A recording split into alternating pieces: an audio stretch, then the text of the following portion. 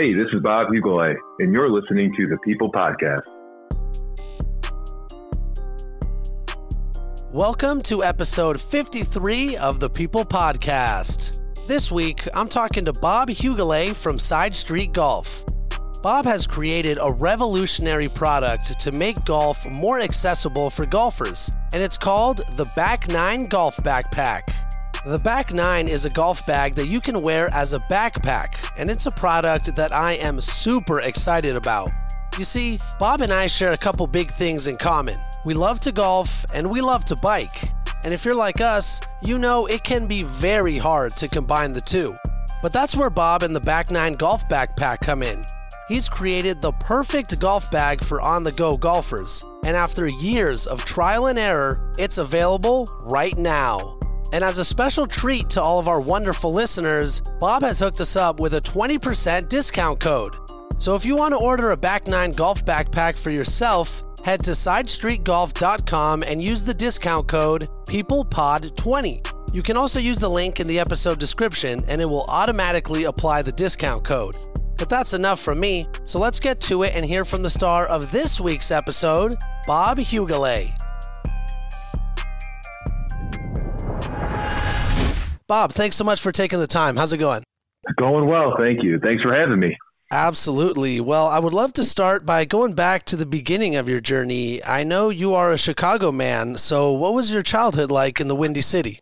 So I grew up a little bit outside in the suburbs, but it's nice. You got all four seasons going on in Chicago. But yeah, growing up, I played golf frequently at our local. We have a local 9-hole in Frankfort, Illinois. But yeah, so I grew up playing around in the summers with my friends, with my family. But yeah, that was it. That's great. And I feel like golf, is a sport that usually there's someone that brings you into it. Was there a certain somebody in your life that introduced you to the sport and really got you going? Yeah, definitely. My dad would be the person who introduced me to it. It's the kind of thing he said you should get into it early, learn a decent stroke, and you can kind of take it with you through your whole life. People are always playing golf. It's a great pastime. So I played when I was younger, kind of dropped off a little bit in high school and college, but after that, I started playing more again, learning to be patient and appreciate the game. It's good that you started early because I look at it now, I think why didn't I start playing golf earlier? I mean, my dad had dragged me to a couple golf lessons here and there, but now that I'm older, I really appreciate the game and I just wish I started earlier. Yeah, same. I mean, I wish I would have played more when I had more time. Now I've got married, got a few kids, so there's less and less time to play, it seems like. But yeah, I definitely took a few lessons growing up and just, was always in around with my brother in our backyard or whatnot. So I'm okay. I'm not super great, but I think I can hold my own a little bit out there. So Bob, I know that Side Street Golf is something you're doing ironically on the side, but how did the whole idea come together for you? Yeah. So it started, maybe 2-3 years ago when the pandemic was just getting underway. One of the few things you could do was go golfing. And they actually had these rules about, you couldn't use a golf cart. You had to walk with your bag. So then I started thinking about different ways of carrying bags. I was trying to practice more at the driving range. So I started biking. I was trying to bike to our local driving range, try to get, a little workout in and try to hit some balls.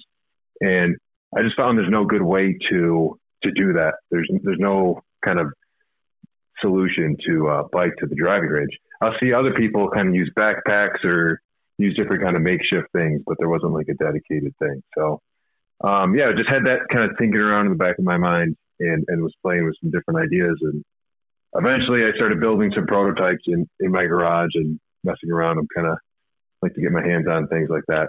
And it kind of went from there. I love the idea. And, this Back Nine golf backpack, it's this revolutionary golf bag that you can wear as a backpack, making your golf clubs way more easy to transport from your house to the golf course, to the driving range, whatever it might be. And this is something I've encountered so many times myself. I told you earlier, I live right next to Golden Gate Park, and I always want to go play there, but without a car, it's just so hard and so risky to take a traditional golf bag on a bike. And even the golf sling, it's just not ideal to bring a lot of clubs to the golf course or the driving range. So I love this product. And I saw some of the early renditions of the Back Nine golf backpack on your website. And Bob, I tell you, I was amazed at your creativity. At one point, it looked like you had stripped a foldable chair to just the frame. You attached it to a backpack, and then you had even added some wooden slabs to it.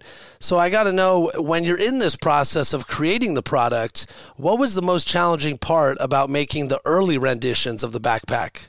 That's a good question. Yeah, and that's exactly what I did. I did strip down a just like a folding chair. Yeah, the hard part, I think, the hardest part was going from that stage to having actual prototypes that were something that could be manufactured like in mass. Because I could build things out, by hand, but translating that into something that can be manufactured by, a company, or, it could be manufactured in mass that was the challenge. So yeah, early on, I was just grabbing pieces of whatever's in the garage. I'm looking around and stuff, and it's kind of just, there's like a worm in my brain. I would see different things or think of how it could apply. It was kind of like an obsession. And then, so I'd be doing things in the garage. But yeah, eventually, the hard part was translating that over to an actual something that could be manufactured in testing, really, because it has to really fit right to be something you could test and try on and have someone else try on and use. So doing two purposes, serving as a backpack when you're wearing it, like on your bike or just walking around, and then also being on the golf course. It kind of, to really give it a good test, you need to have a pretty good prototype. So I think that was the hardest part. Eventually you start to show your prototype to people and they liked what they saw. So you got to get to the next stage. And I know at that point, there were two big parties that helped you advance the idea, Kickstarter and Klugonix. Let's start with Kickstarter. Can you explain that whole process and how Kickstarter helped you evolve your backpack?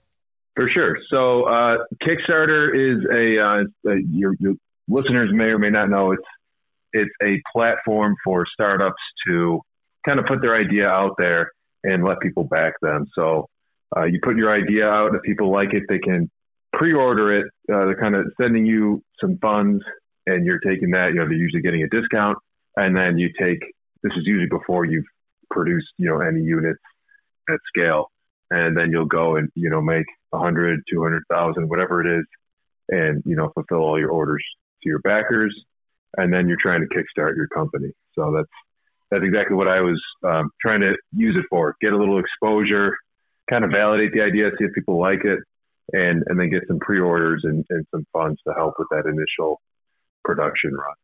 So yeah, that's what I did. It was kind of a big learning curve.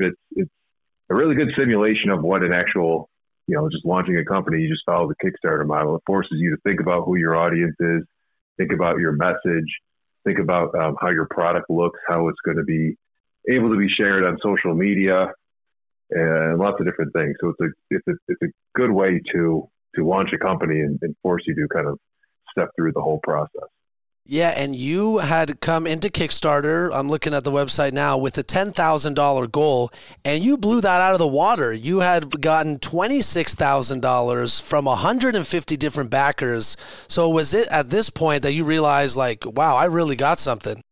Yeah, that was eye-opening, and to see, it's kind of a interesting niche because there's a lot of golfers, in the world, in the U.S. and in the world, and there's a lot of bikers, but it's kind of, unclear what that overlap was. So I think this kind of validated it. We didn't have a ton of, money to put into marketing and paid advertising. So a lot of people were just finding us because, they had an interest or in one or both of those categories. And yeah, another interesting thing on the Kickstarter was I think almost half our orders came from outside of the U.S. So I had some friends and family, obviously supporting it. But then you see, and then a lot of people in the U.S. found us. But then a lot of people from outside of the U.S. So there's, many more golfers in the United States. But in Europe, if you think about, the Netherlands, Sweden, France, Germany, there's a lot of people who are, this is a higher biking population. So there it's like you're finding bikers who like to golf as opposed to the U.S. where it's mostly finding golfers who, like to bike. That's interesting. And I like how you tapped into two different markets. You mentioned, the Americans that love to golf and then the Europeans that love to bike and also golf, because over there, they love to bike and walk and they're much less reliant on the car, I guess you could say. Was that an unexpected thing for you to discover, or like, were you kind of thinking that, overseas, this is going to be a big hit as well? I was hoping for it. There wasn't, I don't, I wasn't sure what the actual outcome would be, but yeah, definitely it's in something we continue to see after Kickstarter is I'm still taking pre-orders like on our website, and we're still getting orders from abroad when we're not really running any ads or doing anything other than, some social media. So I was hoping for that. We also have like the Southeastern Asia markets, Japan, South Korea. Those are other areas that we've gotten some interest in. We haven't really made an effort to launch in their languages and in their formats yet, but that's kind of that's coming down the pipe soon. It's cool to know about the Kickstarter side of the story. Now, I want to switch to Klugonix. I know this is the company that kind of helped you finalize the design and get your product ready to manufacture. How did you find them, and what was that process like in bringing your renditions to the final product? Klugonix was a great partner for doing that. I worked with Jason there and Izzy and their whole team, and I really just brought them drawings and those prototypes you saw. I actually mailed them. I want to say it was that wooden one, with the chair. So we had a great, collaboration where I'm sending them here's my idea. And, the owner of the company is a golfer, and he kind of believed in it. They all believed in it right away. But, I kind of presented the idea, some drawings, some prototypes that I had made. And then we had a lot of back and forth where they're, pointing out some issues with not only maybe my design or how it can translate to a bill of materials that we can give to, a company to manufacture, but also just, the use cases. Like we originally kind of had the club heads stored in like at the bottom, and you would kind of open up like that folding chair concept. It would kind of open up and you pull your clubs out. But they kind of helped convince me that that's going to be too tedious. We want something where the club heads, it's more like a traditional bag, and you just flip your club heads over once you get to the course. So, yeah, there's a few months of collaboration, and they built some prototypes themselves, sent them to me, and then we kind of went from there.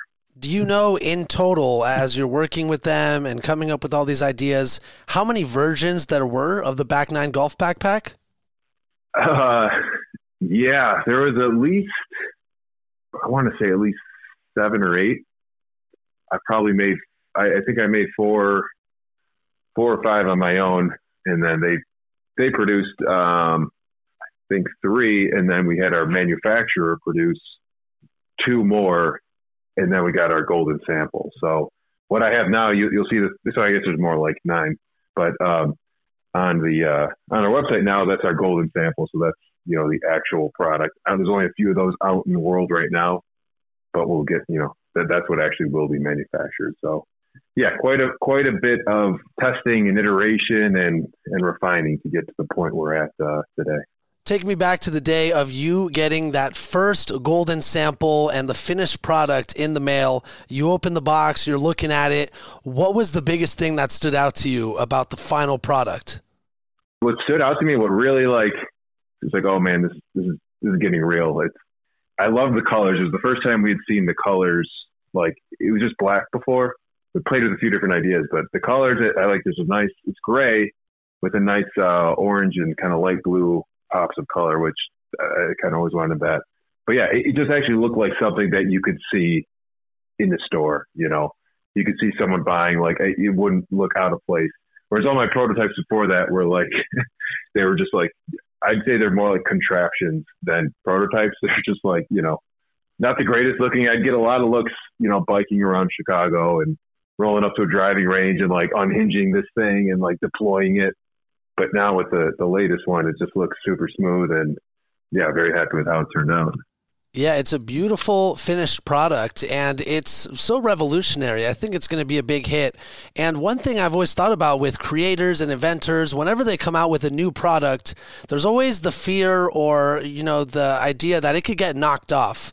Is that something you've thought about, and like, how are you prepared to tackle that? Is there anything proprietary about it? Yeah, we have we have a patent filed for a few different kind of unique aspects of the bag. So there's like a rubber strap system to really kind of secure your clubs in. There's a few different, I don't, learn about this, but worked with a attorney, and that's always fun. But I get to learn about the different aspects of it and, kind of patenting specific features. So that's going to offer some protection in the US at least. But then, yeah, I mean, our goal really is to just to hit, we're kind of opening up a new category here, and we just want to be the leader in this category of kind of alternative golf bags. So yeah, that's our goal, is to just kind of secure our place as the brand and the company that can come up with these creative solutions, make them work well, make them look just sweet, and, be introducing new products as we go. We've got, I've got many more ideas of different products related to the back nine or similar or in this kind of same space. So yeah, that's our goal. That's great. You're talking about all these new ideas, and you sound like a guy that's always working, always thinking of the next big thing. Can you share a little bit about what else you have in store? Yeah, we get a lot of people asking, like, oh, can I take this on an airplane? They want to wear it, like, you're in the airport, you've seen those people with these huge travel golf bags, and, they're kind of awkward. So we've got, some add-ons in the work that would let you take the back nine as a piece of luggage, which would be cool. And then, yeah, there's a few different just use cases of, if you think about off-course mobility and on-course performance is what I like to think of. How is this product performing off the golf course or just, in daily life versus on the course? So, yeah, those are a few of the ideas are bouncing around. It sounds like you're tackling this the right way. You've got your patents in line. You want to make it so people can bring it to the airport. I mean, there's nothing this bag is not going to be able to do. And right now, you guys are taking pre-orders on your website, sidestreetgolf.com. And Bob, after all your trials and tribulations to even get to this point, the Back Nine golf backpacks are set to ship out this month.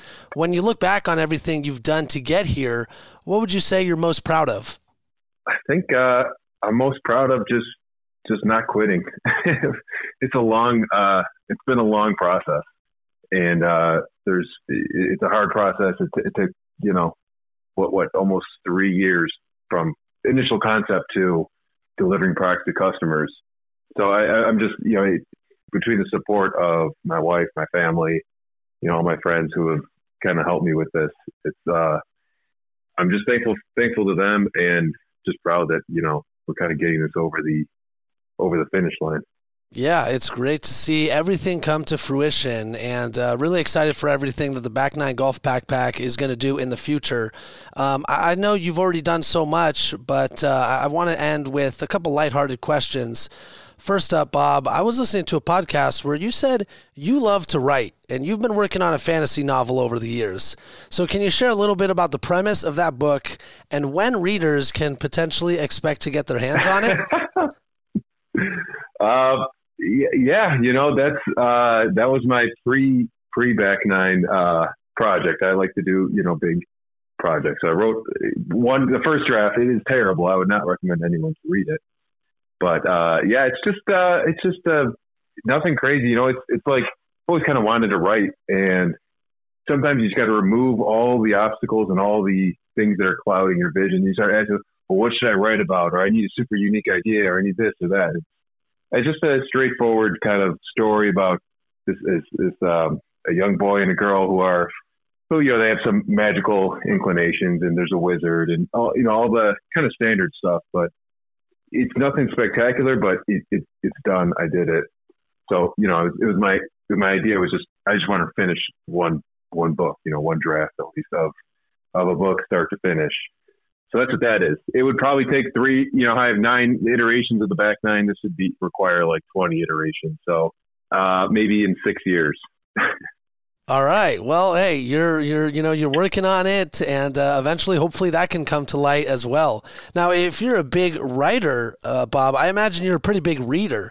Is there a couple books that you recommend to people, or what are some of your favorite books you've ever read? Okay, good questions. One of my recommendations would be The Lean Startup Method. It's kind of an older book now, but it's just solid fundamental ideas of business of finding product market fit and introducing a minimal viable product and testing it before you go all out. So that's my number one business one. Probably my favorite fantasy book is The Name of the Wind. That's another one, just a classic fantasy story. And then, I don't know, I think Too Good. Would you like another recommendation? No, that's good. That's good. The Name of the Wind and The Lean Startup Method. I haven't read either of them, so I'll add those to the list to check out. And another thing about you, Bob, I know that you like to play rugby, as you play for a team called the Krakens. Now, rugby is something that's always made me nervous because of the physicality of the sport. But I got to ask, what hurts you more, getting trucked in a rugby game from a huge tackle or 3-putting on the golf course? I'm a bigger guy. I'm 6'4". I'm usually not getting trucked on the rugby pitch, but I do 3-putt or more a lot. So I think that's more painful to me. Okay, so you're the one doing the trucking. You're laying the hammer out on the field, huh? I try. How long have you been playing rugby for? Since college. So 10, 14 years ago? Yeah, a little over 14 years. And I only play in the summer now. The Krakens assemble just at a few rugby tournaments around the Midwest. How have the Krakens fared over the years? What's the success been like since you've been playing with them? It's gotten, as we all age and get older, our performance on the pitch has maybe some people might say we've lost a step, but for every step we've lost on the pitch, we've kind of gained in experience off the pitch and in the pub after, and and having a good time. So it's kind of a mixed bag. That's good. I love that you're still getting out there and playing because, I've never tried it, but maybe I will at some point. And then lastly, Bob, you are an entrepreneur, and I would love to know, what is your favorite part about being an entrepreneur and your least favorite part? Yeah, my favorite part is, I'd say, kind of seeing the product click with someone, seeing someone who really just gets the back nine, like you, just kind of, it makes sense. You're on board. You're going to be in the community. Like, I love that. It's kind of validating what I'm doing, and it's helping people out, providing a product that they like. So that's satisfying for me to see to see it come into reality and people enjoy it. And then the least favorite part, there's a lot of decisions that have to be made and agonized over, and you can ask other people for help, and people have been very generous with their advice to me, but ultimately you got to make the calls, and you got to keep doing that over and over again. Every day there's a problem, there's an issue with something, you got to figure out how to deal with it. So it's it's hard to just do that over and over again. Yeah, absolutely. Well, it sounds like you're taking the right approach, and I'm really excited to see everything that you and Side Street Golf and the Back Nine Golf Backpack have in store. So, Bob, I just got to say thank you so much for taking the time to join the show today. This has been a lot of fun hearing your story, and I can't wait to get my hands on a Back Nine Golf Backpack. For sure. Love to hear it. And, yeah, thanks for having me. It's an honor. I've listened to a few of your episodes now, and, I think what you're doing is pretty neat, too.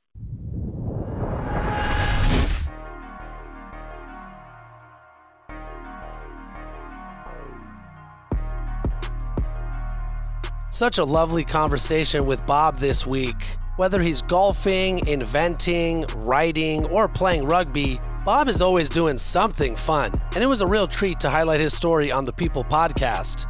Be sure to follow Bob on Instagram at Side Street Golf and check out his website at sidestreetgolf.com. Thanks to Bob for joining the show, and thanks to all of you for listening. I'll talk to you all next week for the latest installment of the People Podcast.